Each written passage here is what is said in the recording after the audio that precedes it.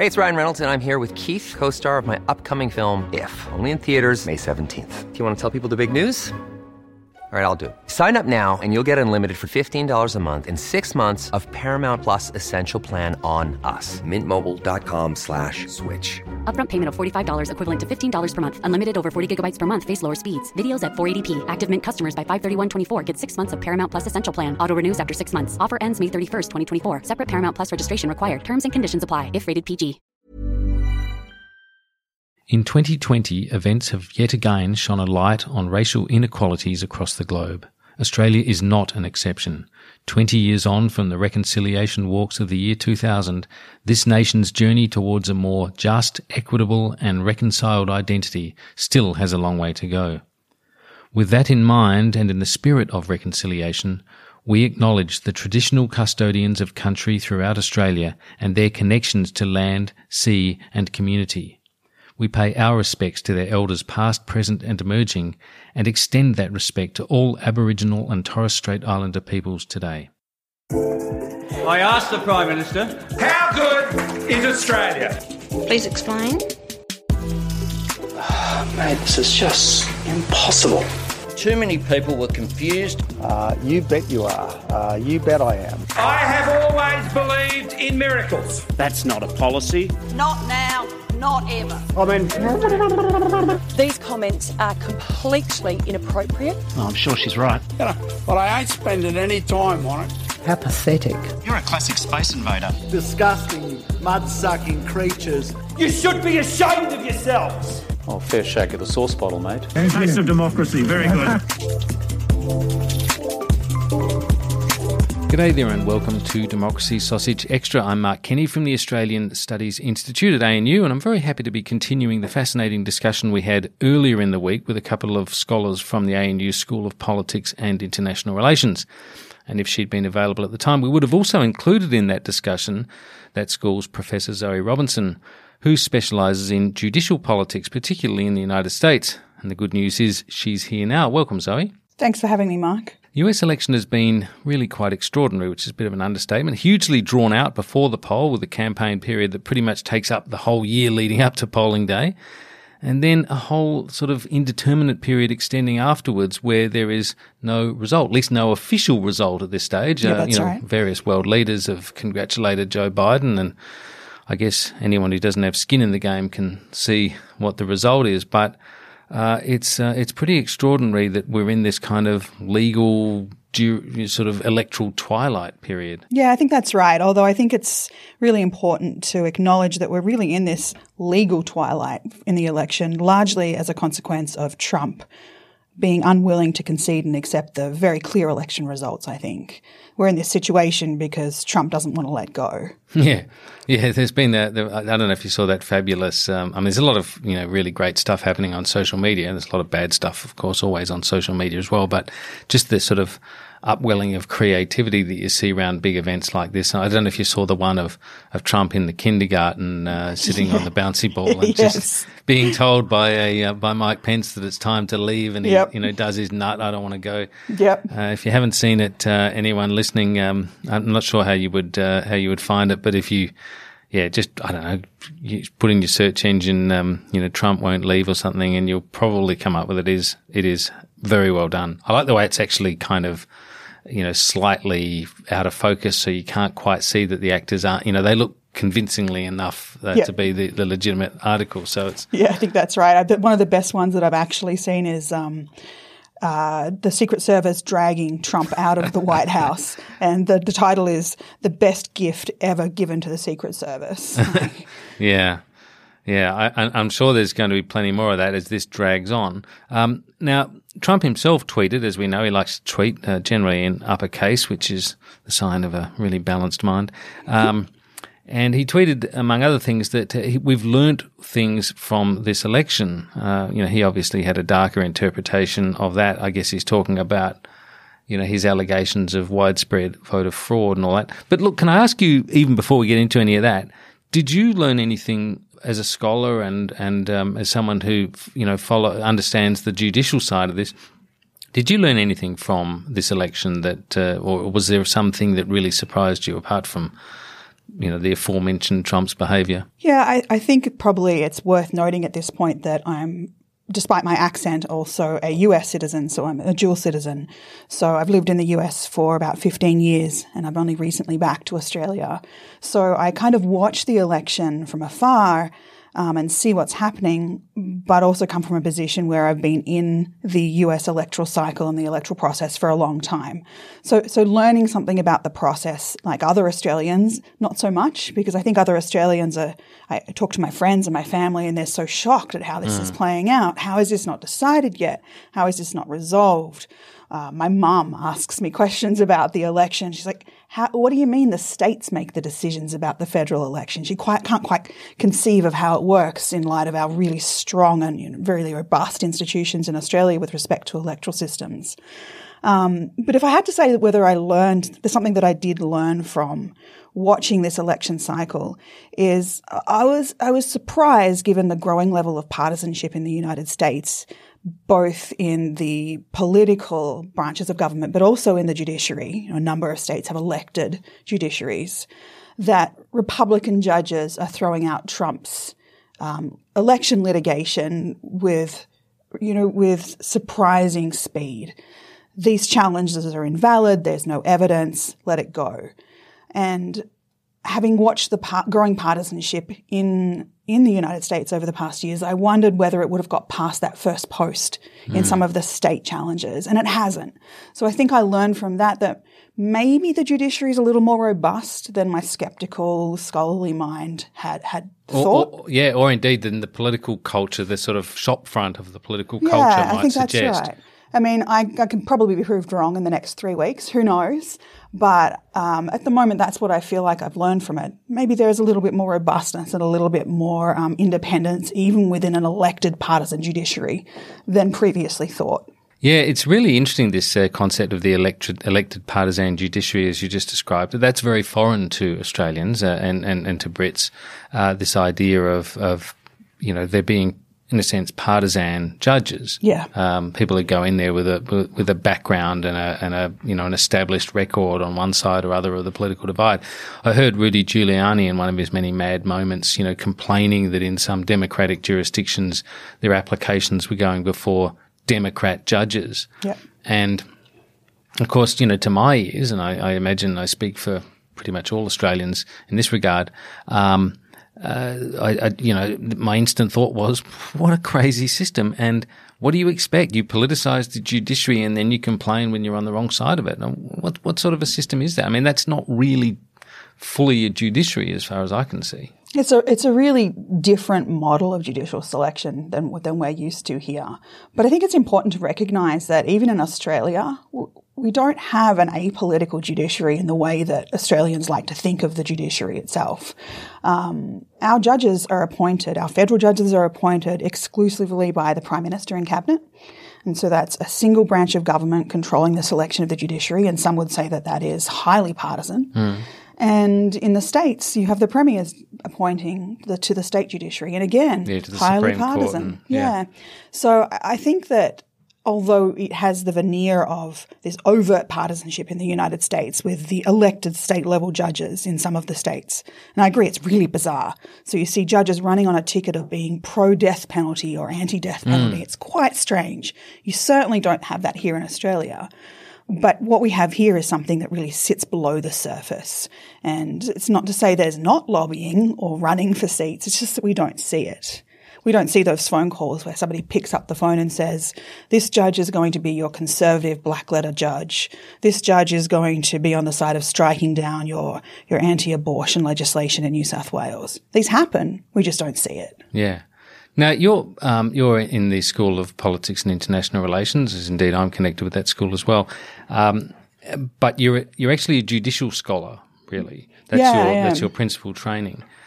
Where does, in your view, this tradition of the elected judges and that approach come from in the US? Is it literally kind of from the earliest days of settlements and that kind of frontier mentality, like elected sheriffs and so forth? Is that the kind of derivation of this? Because it is quite different from the English common law system, or I suppose you wouldn't call it the English common law system, but the Westminster system as it extends into the judiciary. Yeah, that's right. I think that in terms of the US and the idea of an elected judiciary, the thought is, and I'll be really frank, this is not my area. State courts is not something that I really study. Sure. But the idea of an elected judiciary is to ensure that there's representation across all branches of government, and that there's accountability for the other branches through the arm of the judicial branch of government. But of course, there's some real irony about this, of course, because if you're going to the polls and you're voting on your large slate of candidates, including judicial candidates, if you're a Republican, you're going to vote Republican all the way down. Now, a number of states offset this by having other ways of selecting judiciaries in the United States. So you can have some judges are elected, but some judges are appointed. Some have judges appointed by an electoral commission. Some judges are appointed at the outset, but then have to run for a retention election. So what you have then is a path dependency effect. If the judge is already on the court, no matter their party, then they usually hold on to their seats. Right. But I agree, it's all quite strange. And you have district attorneys who are elected as well? Yep, all the way down. So I'm registered to vote in Illinois, in the city of Chicago, in Cook County, and you vote all the way down. The Council of Sanitation and Public Works, I voted for. The Comptroller General of Cook County, you vote for, all the way down to the lowest district level courts in Illinois as well, lowest level executive. At one level, at one sort of superficial level, that's really quite extensive democracy, isn't it? I mean, you could, on the face of it, you could argue that that's highly democratic. And I noticed that you use that term, and it's a very common American description of the branches of government, the judicial branch of government. In our system, we talk about the separation of powers. They amount sort of to the same thing, but it's a different emphasis. We wouldn't regard the courts as a branch of government in our system. We regard them as a separate, entirely separate thing. We talk about the separation of powers, and the judicial role is to interpret the law. The lawmakers Parliament makes the law, and judges interpret the law. At least that's the kind of simplistic version of it. Yep, absolutely. But I think I'd push back against that. I think it's somewhat of a myth in the Australian culture of the idea of the judiciary being these professional neutral umpires that just call these balls and strikes. So I have a paper that is just coming out with my SPEAR colleagues, Pat Leslie and Jill Shepherd, and it's about judicial ideology on the High Court of Australia. So we've taken a full sample of decisions from 1995 to 2019, and we've coded the outcomes as liberal or conservative in terms of ideological direction, and we create an ideology score for all of the justices using newspaper articles, and we code the paragraphs and how they talk about the judges, and then we correlate the judges' ex-ante ideology with their voting behaviour. And there's an extremely strong correlation across all areas of law in the High Court between a judge's ideology and the outcomes. And so we hope that this is really a first step to really breaking the myth of the apolitical court. Now, it's not to say that the judges are making partisan decisions, but I think it's human nature, right? As a matter of basic psychology and political psychology, we all necessarily interpret something that is interpretable in two ways, in ways that fit our worldview. Yeah, that makes a lot of sense. Now, let's get back to the election itself. There was talk months out from the election that it was going to be close, that it was going to possibly end up in the courts. I confess I thought that was unlikely just because it seemed like, it was always possible, but, it seemed more likely that, the result would be clear. It's, occasionally you get people predicting a draw in the grand final of something or other, and I think, all right, okay, the sides are close. They wouldn't be in the race if they weren't, but, one side will probably win. There's more chance of that than a kind of a, nil or draw or whatever it is. However, that's where we've ended up, Will the courts decide this result in the end? It's sort of where we've ended up, right? Yeah. It's not necessarily where we've ended up. I think it's important to note that Trump, the reason that we are in this realm of, oh, look at all of these challenges to the election is because that's a political strategy from the Republican Party driven by Trump himself. And I think in a standard year with a standard Republican candidate, not of the Trump ilk, we would have had a concession and we would have already moved on to the transition to the Biden presidency. But it seems very clear that Trump, even from months back, in the face of polling, the accuracy of which, of course, is in question now, but in the face of of polling that showed that Trump was going to lose the election, it was very clear he was going to have a litigation strategy to try to undermine the electoral process. He is a litigator, isn't he? He does like the courts. He does like the courts a lot. I think Trump is that really awful stereotype you get of Americans, which is if something goes wrong, litigate. Yeah. He really has a litigious frame of mind, and you've seen that from his whole family, all of these litigation for things they don't like all the way down. But in this context, I think it's really concerning because what he's doing is really undermining democracy. There's really no validity or veracity to any of these lawsuits that are going forward in all of the different states. And what they've served to do, as some of recent survey work has shown, is undermined perceptions of legitimacy in the democratic process and in the elections themselves. And I think that's very damaging. It is extremely damaging. But, I mean, he's not really talking to the whole of America here. He's talking to his base, which has really been the way he's governed all the way through. And, in fact, it nearly worked. When you look at him getting 70+ million votes, I've banged on this podcast about, how I think Trump's been the most efficient builder of his opponent's base, by the sort of rancorous way he's gone about things and the incompetence as well. But he's only ever really been about talking to his side. I think that's he's a right. divider in chief, as everyone knows. Yes. And he, if the Democrats hadn't done very well in this election, broken the records also, then Trump would have got a second term. And that's what he's doing now, it seems to me.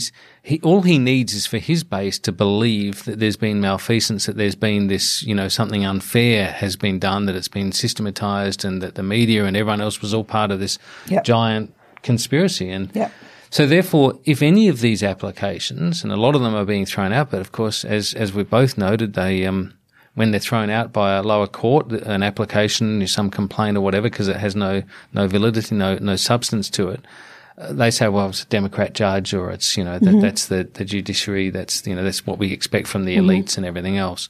All Trump really needs is for his supporters to buy into this stuff, and mostly they buy into the earliest pronouncements he makes on things. I think that's right. We've had this election stolen from us. And it's very concerning, and there's no good way to push back against that narrative, I don't think, when you have really rabid supporters who are willing to believe whatever they're told, regardless of the veracity. And I think that even more concerning, that really builds on what you've been saying, is that Fox News is starting to really shift the tide. They pulled Kayleigh McEnany, the press secretary, off air when she was making claims of voter fraud. Yeah, I saw that. Which was really unheard of. And now, of course, the Trump supporters are saying, well, Fox News has gone to the dark side. So rather than saying my news source is valid, now they're invalid. That's right. And they were super dirty about Fox News calling Arizona for the Democrats quite early on. They were. And Arizona remains in play, doesn't it? I mean, it's at least in legal play. In some play, I think Arizona is pretty clearly going to go to Biden. The election challenge there, the litigation there, is called Sharpiegate. Right. So the idea that somebody who used a Sharpie to mark their ballot. Now, Sharpie is not a term we use here. Isn't it? Not that I'm. Do you know the term Sharpie? Texter? Yeah. Does that work? Yeah. Okay. Yeah. Texter works. Textergate.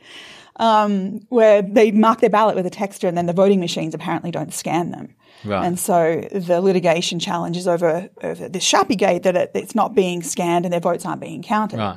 But to be really clear, this is only really brings into play 200 votes. Right. That's not going to turn Arizona for and it's got to be Trump. bollocks anyway. I mean, isn't the general? Correct me if I'm wrong here, but the general sort of tendency, I don't want to call it a bias because that has a sort of a pejorative implication, but the tendency that courts have in relation to electoral matters is to lean in favour of the elector being heard, of the vote being valid, right? So that would seem to me to be a clear case where, okay, a voting machine doesn't count it, but the vote's still countable. That's right. It's just not being recognised because of the particular ink in a particular pen. It doesn't. You can't deny a voter, presumably, the expression of preference. Yep, that's just exactly because right. of that. And the really interesting thing, I think, about a lot of these kind of battleground states and these elections, the election litigation, is that they're occurring in states with Republican-governed election authorities and Republican legislatures. And so a lot of the litigation in Arizona is in Maricopa County, which is a highly Republican county. And Arizona is run by a Republican legislature. And they're all coming out and saying, our election was perfectly valid. We were extremely transparent. Our count was going up on an hourly basis on social media and our websites. So, I mean, I don't think the litigation in Arizona is going anywhere. Is Arizona a bit more sensible in its – is the GOP there more reflective of John McCain's style of republicanism? Because that was his former state, of course. You know, I'm not sure. Right. I think that – Well, let's hope that it is anyway. I hope that it is, yeah. I think that we're going to see a lot of work done, at least from election scholars going forward, about this idea of what type of Republicans we are. So you see the Lincoln Project coming to the fore saying we're Republicans, but we're not Trump Republicans. And we want to get Trump out, so we're going to canvass for Biden. Now that's obviously, now Biden's been elected, that'll shift. They'll start looking for their own candidates from the Republican Party. But I think you're right to say there are different types of Republicans, and perhaps that's what's driving the split vote in areas like Arizona that we didn't expect. It's going to be fascinating to watch the ongoing implications for the Republicans. Let's just take a very quick break there because I've been so fascinated by this. I realise I've let this drift a bit too long, but we'll have a quick break and come back in just a moment.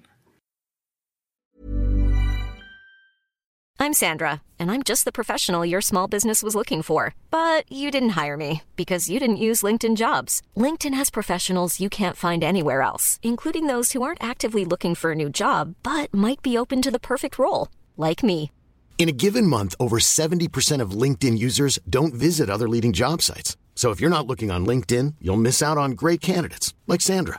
Start hiring professionals like a professional. Post your free job on linkedin.com/people today.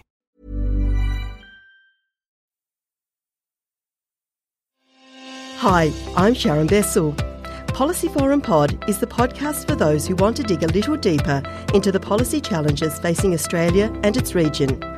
Each week we bring together expert analysis to tackle the big issues facing our region and to propose policy solutions. It's insightful, it's positive, and it's always fun. Policy Forum Pod is out every Friday. You can find it on iTunes, Spotify, or wherever you get your pods. Or find us at policyforum.net/podcasts. Welcome back. Now, when we were just before the break, we were talking about the implications for the Republican Party. One of the other things that was interesting, Zoe, about the election was, I mean, among so many different things, but the Georgia result. It's a pretty narrow result for the Dems. That's going to a full recount, I think, of 5 million votes. That's right. I'm not sure what the margin was, but it's in the sort of 10,000 votes range, or was it? So I think Georgia is within the margin for a recount, but Georgia state election law says that in order to confirm the validity of results, they recount a particular county. But the Georgia Secretary of State has decided to do a full hand recount of all of the ballots, given how close it is. And they've only got 9 days in which to get it done, apparently. They do. And November 20 is a certification drop date. Yeah, and they've got 5 million votes to count by hand, which is, I would have thought the faster you do that, the more likely you are to have errors in that process as well, although it's really just looking for errors. Right, really, right. And it so would you'd be just be counting all disaggregated. Democrat votes and deciding if there were any that weren't legitimate votes and putting them aside, and likewise with the Republicans. That's right. And then even after that process, because it's within the margin, then a recount can be requested by the losing candidate even after the full hand recount, and that'd be a scan recount on the part of the state. Right. So we might end up with 3 recounts in I Georgia. can't imagine Trump saying, "Oh yeah, that's fine." I agree. Yeah. What was I complaining about? I should have kept my mouth shut. Wish he did. Now, and there's 2 Senate runoff races. Is that right? In Georgia? There are 2 runoffs. Well, I don't really understand that. What's that? So unless the candidate gets 50.1% of the vote, it goes back to the state to have an election to say, you need to be really clear about who you want to represent you in the Senate. Right. And there was potential for the election they were thinking about that May 1 runoff may happen. But to get the 2 runoffs is really extraordinary. And it has a lot of really significant implications for the control of the Senate. Exactly, because that's one of the sort of features of this election is what appears to be a reasonably decisive Biden win. Yeah. But not the blue wave in the Senate where it matters. Yeah, also. Or in the House, or the state legislatures, actually. Yeah. So this is one of the things that the Dems have controlled the House. Sorry to interrupt. Yeah, that's all right. So they keep control of the House, right? That's right. But the hope was to get control in the Senate. Exactly right. And because otherwise Biden's agenda's completely stymied. Mitch McConnell's not going to let anything of Biden's through. Let's be real.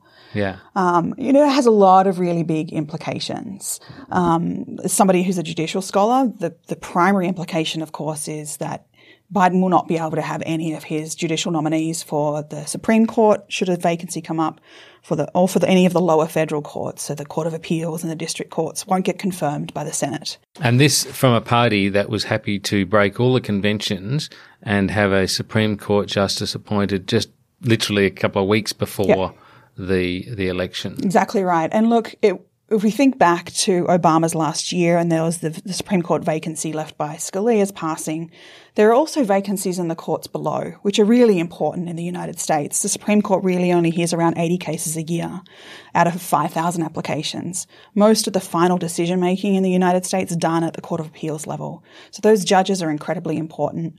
And Trump and McConnell knew that. And so McConnell held off confirming any of Obama's choices in that final year for any level of the judiciary. And he did so on this principle that, it's the final year of a term. And suddenly, forget all that. Didn't even matter if it was the final weeks of a term. Oh, that's right. I mean, rules matter only when they favour you, of course. Yeah. I mean, God, what an outrage. And what do you think the longer term implications will be? Because Trump becomes the first president to appoint 3 Supreme Court justices, at least in a term, I believe, maybe in a first term. I think that's right. Yeah. Couldn't confirm or deny. Google will tell us after this.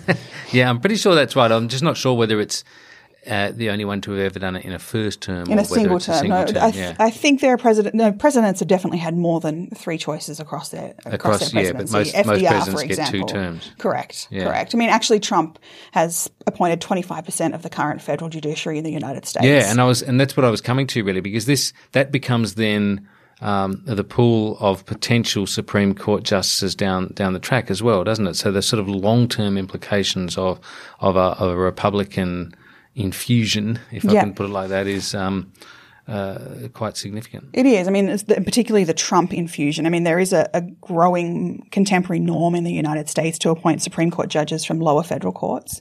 It's not the rule. There have been judges appointed from state courts or from who have never even served on the judiciary. But in face of that kind of growing norm, then you can see a scenario where perhaps a Trump-type candidate doesn't win the next election cycle, a standard McCain-type Republican. But if they're going to choose from that lower federal court pool, they're going to have Trump-type Republicans to put onto the court. It's interesting to see how it'll play out. Yeah. Now, as you say, you're an American citizen. What we're witnessing now is really, to anyone's eyes, I think any objective person's eyes, completely bizarre. An election, clear result, the loser won't go and won't even concede that the result has legitimacy. Mm-hmm. Yesterday, Mike Pompeo, the Secretary of State, I saw. I mean, what was his words? He was expecting. They were preparing for a smooth transition to a second Trump term administration. Yeah. Oh my gosh! I mean, this is an official. This is a minister, like one of the most senior ministers in the administration. Yeah. It's really quite extraordinary. And then we see that Trump sacked Mark Esper, the defense secretary. He's, of course, the bloke that countermanded Trump's call to have troops sent into American cities to, effectively run police actions with the Black Lives Matters movement and rallies and the like. So Esper's obviously a more conscientious fellow in terms of the discharge of his responsibilities than some of the others. He's now been replaced. A number of other people, there's talk of other people being replaced. A number of Pentagon officials have been replaced with loyalists. Is it? hyperbole to think that we might be looking at the portents of a coup? I mean, this term is being thrown around a bit, and I wrote a thing a couple of weeks ago about, Godwin's law and how we never want to talk about the Nazis because whenever you do, you've lost the argument, and how this might sometimes prohibit a proper examination of, a whole lot of things, a whole lot of actions coming together that amount to creeping authoritarianism. I'm wondering whether the same kind of device might not be applied here. That is to say, generals are accused often of fighting the last war, of strategizing on the basis of the last war. This is a common complaint about military strategists. Are we also potentially guilty of thinking that a coup needs to look like coups that have happened in the past? We are now in the digital age, and Trump is the quintessential digital populist leader. He has built his public and political power, his electoral power, through the kind of digital sphere and all the conspiracies that underpin it and everything else. I'm wondering whether we ought not to be more, as observers, more attuned to what all of these things that he's doing add up to. Is it possible that we are going to get to a point where enough things are ambiguous in enough people's minds that he is going to just try and stay there? I think this is a tricky question. So it sounds like it's an easy question, I think. I think as an institutionalist, I come from this perspective that this is a highly unlikely scenario. I think that there are enough institutionalists in the United States that have fealty to the Constitution rather than to the current government and Trump. I thought that a few months ago, I must say. I know. But then, of course, I see these things start to pop up, like Mitch McConnell not recognising Biden as president-elect, which I find really concerning as the majority leader in the Senate, not making that kind of announcement. And then, as you said, Mike Pompeo's statement. And so it starts to put those seeds of doubts in, I think, in terms of how this is going to transition and what it will look like. And I think we're really in a realm of we just don't know. We don't know what's going to happen. And I was reading a great column or op-ed this morning that was saying, don't fool yourself that America has been this stable democracy for, its nearly 300-year history. Really, America's been a more egalitarian-focused democracy since the 60s and the Voting Rights Act and the protection of the rights of African Americans to vote. It's only since then, really, that we've been an inclusive democratic process with inclusive institutions. So it's a really thin base on which we're working. We've really shaky foundations. And those foundations can really be ruptured very easily and very quickly. And this is one of the lessons of Trump is that a whole bunch of sort of conventions, things that we've assumed to be the rules of engagement that have been normatively applied, because they're observed by both sides, sometimes, clearly to their disadvantage, but to the ongoing, reinforcement of the system. Yeah. Trump's come along and said, well, I don't need to observe those. He just walks straight through all these barriers. Yeah. And it turns out there is no sanction, not even impeachment, not even, clear evidence of lying. Thousands upon thousands of deliberate lies just pumped into the system. Behaviour that would end anyone else's political career he just walks straight through. Teflon, because, right? as I say, he just talks to his own base and everything is politicised. Every critic of Trump is a partisan. Yeah. There's no criticism that is made of Trump that is not made by someone from the left in his frame of thinking. And this is the way that his base tends to see it as well. And we now know there's 70 plus million of them. Yeah. And I find that really, really deeply concerning. Yeah. And I think that, what you said is completely accurate. It's one of the things I've been thinking about. Institutions are only as strong as the actors that sit in those institutions, as those actors that are willing to really conform to the institutional norms. And Trump's shown that he's unwilling to conform to those norms. He wants to create his own norms, in fact. And so looking at the 70 million people who voted for Trump, I'm horrified and I'm shocked. And I really, it's taken a lot of reflection and thinking about why this is and what's going on. And I think there are a lot of reasons for it. I think ultimately it's driven by race and power. I saw, again, another meme that I saw everyone should Google it out there who's listening. It's like people don't care how miserable, how sick they are with COVID or how hungry they are, as long as there's somebody who's more miserable and sicker than them. And that really feels like what's going on in the US in some areas at least. It's extraordinary, and it's deeply worrying that there are people that you would imagine who can see past, this moment, who can see the national interest, who are patriots in the sort of long-term institutional sense, who see past the short-term partisan advantage of Trump or whatever, and who protect the system. But also just people who are smart enough to realise that this is a very destructive presidency, a very vindictive, victim-based presidency, and that it has come to an end. And yet, knock on wood. Yeah, knock on wood. Yeah. I noticed Senator Chris Murphy, one of the Democrats, bemoaned an epidemic of delusion that is spreading out from the White House and infecting the entire Republican Party in the wake of the election. That was his observation, and there are some exceptions to this, of course, as you've noted, but it's extraordinary, really, the extent to which Trump has captured the Republican Party. Bearing in mind that when he started running for the primaries back in 2015.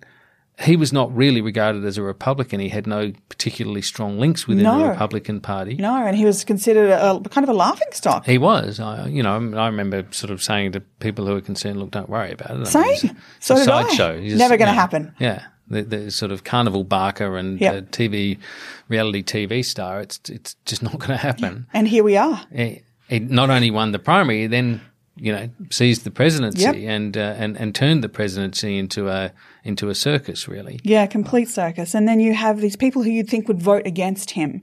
So some of the districts with the highest COVID death rate and infection rates, as a direct consequence of Trump's policies and inaction on the pandemic, voting for Trump in higher rates than they ever have before.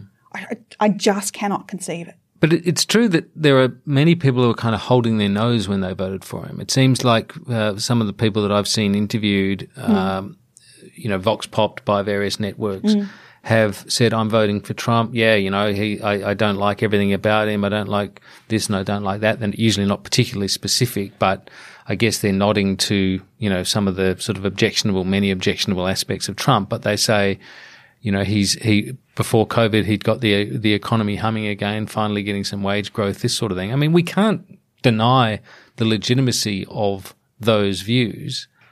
I think it's more of a moral question, isn't it? About can you overlook all this other crap that that constitutes Donald Trump's character? That's right. And you see, a lot of people have said, look, I voted for Trump not because I agree with his policies on race or criminal justice or COVID, but because I did better economically than I did under the Obama administration. And because he apparently cared, even though that's obviously not true. Farcical, right? But, bring jobs back to America or bring manufacturing back to America, all these kinds of things that really haven't played out. But, it doesn't really matter what's behind the message. What matters is the message itself, and there's a lot of acceptance of that message. But it is concerning, I still think, if we see a number of voters saying, look, my bank account's got an extra $20 a week in it. I like that $20 a week. And so I'm just going to ignore the fact that Trump is divisive and racist and sexist and has allegations of sexual assault and rape sitting on his record. I'll still vote for him because I like that $20 a week. Well, American wages have been flat for decades. I mean, this is one of the problems. And this is one of the big challenges that faces Joe Biden is winning back that constituency, convincing blue-collar traditional Democrats to come home. I think that's right. And, it's been a really difficult 12-ish years if you think back.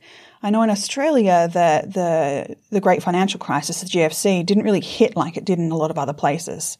I always still marvel at how well Australia handled it and how well Australia came through. But in the United States, it was horror. It was really quite horrific. Especially in those states up the top, the so-called Rust Belt states, which is, I guess, where they get their name. Yeah, that's exactly right.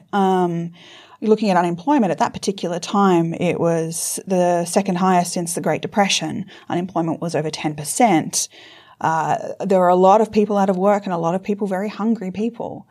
And so Obama comes in and, he sets up some policies that really try to stabilise the economy, and he was quite successful in that as well. Well, I mean, he and Biden did basically save the US car industry, didn't they, with that huge injection of cash and equity stake, wasn't it? I mean, it was creeping socialism according to the Republicans, but it worked. Yep, exactly. But I do think that Americans of a certain demographic have been facing a lot of economic challenges for a long time. And so I do think it's very easy for people to say, I need someone to save me. And Trump presented himself as a savior. Here I am. I'm going to save this industry that you're part of. I'm going to save your job, and I'm going to give you a little bit more money in your pocketbook. And whether or not he comes through on that, some demographics or some voters appreciate that he's speaking to them and that message. Yeah. Well, there's a real lesson there, I think, for the Democrats. It's a lesson that's been, I think, needed to be learned by social democratic parties around the world, actually. Especially when they've been big advocates of all of the opportunities of transformation, the green future, globalization and everything else. There are people who are material losers, or at least believe themselves to be material losers in those sorts of frames, and they need to be spoken to, or they will become a major political stumbling block, and we've seen that. It's pretty interesting, isn't it, just to back on the election itself, that some of the strongmen around the world, I'm thinking Vladimir Putin and Xi Jinping, have been conspicuously silent about the result. I mean, it is rather telling, isn't it? Their boy didn't win. It's very interesting. And I find the timing, I will confess right now, Russian politics, absolutely well outside anything I know. But my newspaper reading, let me tell you about my opinion rather than my expertise. I just find it really fascinating that Putin's been very quiet, and now there's talk about Putin getting a general pardon from any crimes he might have committed while he was in office or not in office, and then he's going to ride off into the sunset. He's sick. Well, there's a bit of pardon talk in Washington as well, of course. There is. One theory has it that Trump could pardon himself for potentially federal crimes, and another theory is that he could at the last minute hand over to Mike Pence, who could pardon him as a sworn-in president. Pardon him. It's all very strange. There are a lot of machinations, and it is. But like we keep saying, it might seem outside the realm of any possibility, but who the hell knows what's going to happen? Yeah, absolutely. Look, it's been terrific discussing all of this with you, and hopefully it'll become clearer in the next couple of weeks. I mean, a lot of this has to actually be sorted out by Christmas, doesn't it? It does. The Electoral College is December 14. December 14, right. And that's to certify each state's election results. That's right. And then it 23rd of December, so 2 days before Christmas, the results are transmitted to Congress. But this, of course, all of this stuff is normally kind of a formality because the winner has declared victory, the loser has conceded and accepted that result. That's the way it's meant to go. Yep. We just don't have people playing. We don't have Trump playing by those rules, and we've got a lot of terrible people who just seem to have signed up to that appalling behaviour. And there's now some talk about whether we're going to have a situation like, I think it's 1896 and Rutherford Hayes' election. And what happens with the Electoral College is that the legislature certifies a slate of electors for the Electoral College. They then go up and cast their vote for the person who the state voted for. But it's possible for the Electoral College to certify for the state to certify a separate slate of electors. And so, or the state not certifying it and the Republican Party putting their own slate of electors up. So presumably Trump will be applying all of this pressure through the Republican machinery. And what we've seen, I mean, going back to the point I was making before about, Trump not having a long history in the Republican Party, the extent to which he has captured this party is extraordinary. It's really absolutely is. extraordinary. I mean, no matter what his behaviour's been like, apart from Romney and one or two others occasionally, the Republican Party has waved through just about everything that he's done. I mean, it's the sort of their silence on these things is deafening and condemning, I think. So it is. And one can only imagine that he has such power over their electoral future that if he endorses a candidate on the right to run in their district, they feel like they'll lose their place, so they just stay silent. Maybe. I'm not sure. I think that maybe the fallibility in his plan to try to push a second slate of electors going up, because what will happen then is Congress will decide who the valid electors are. Right. And that, of course, poses really interesting issues about the composition of Congress and the Senate and who makes those decisions. And it's not clear from the Constitution who does make those decisions, to be clear. But it really does call in some federalism issues, because you can see Pennsylvania, for example, saying, no, we had a very transparent process. We actually ran a 24/7 online cameras. You could watch us count the votes. Yeah. Don't come in and impugn our electoral process. Same with the state of Georgia, run by the Republicans. They're like, no, actually, we ran a really great process.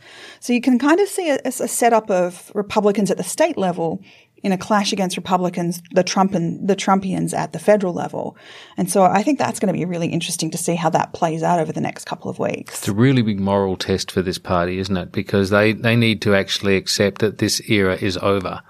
That the electors have put in a Democratic president, and that is, whether they like it or not, that's what happened, and no amount of skullduggery or sort of after-the-fact manoeuvring will change that fact. Yeah. I think that maybe the Trump presidency era is over, but I think the era of the Republican Party utilising every nook and cranny in the electoral process to capture the election is certainly not over. Yeah. I think one thing that's really critical to note for Australian listeners is that electoral districts are created by the state legislatures.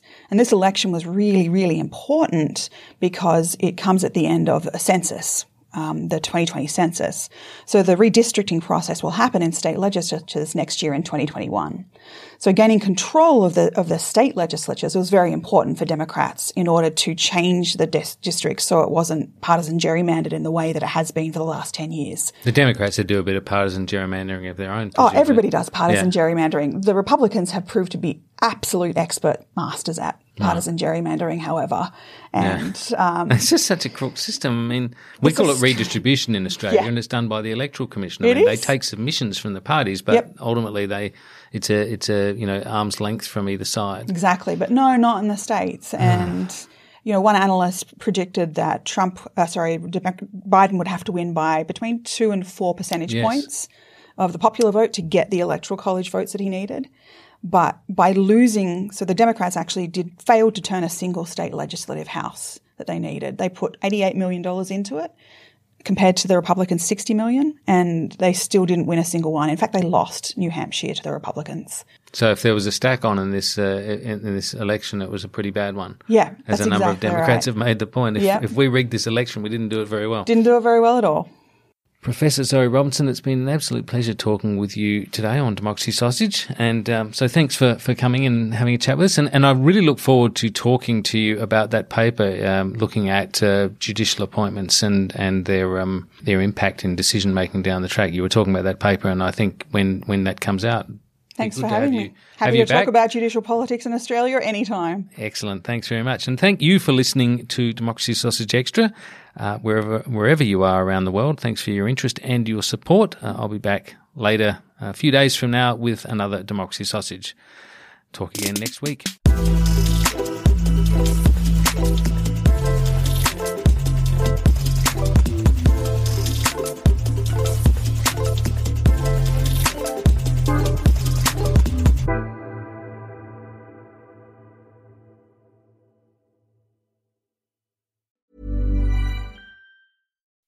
When you make decisions for your company, you look for the no-brainers. If you have a lot of mailing to do, Stamps.com is the ultimate no-brainer. Use the Stamps.com mobile app to mail everything you need to keep your business running with up to 89% off USPS and UPS. Make the same no-brainer decision as over 1 million other businesses with Stamps.com. Use code PROGRAM for a special offer. That's Stamps.com, code PROGRAM.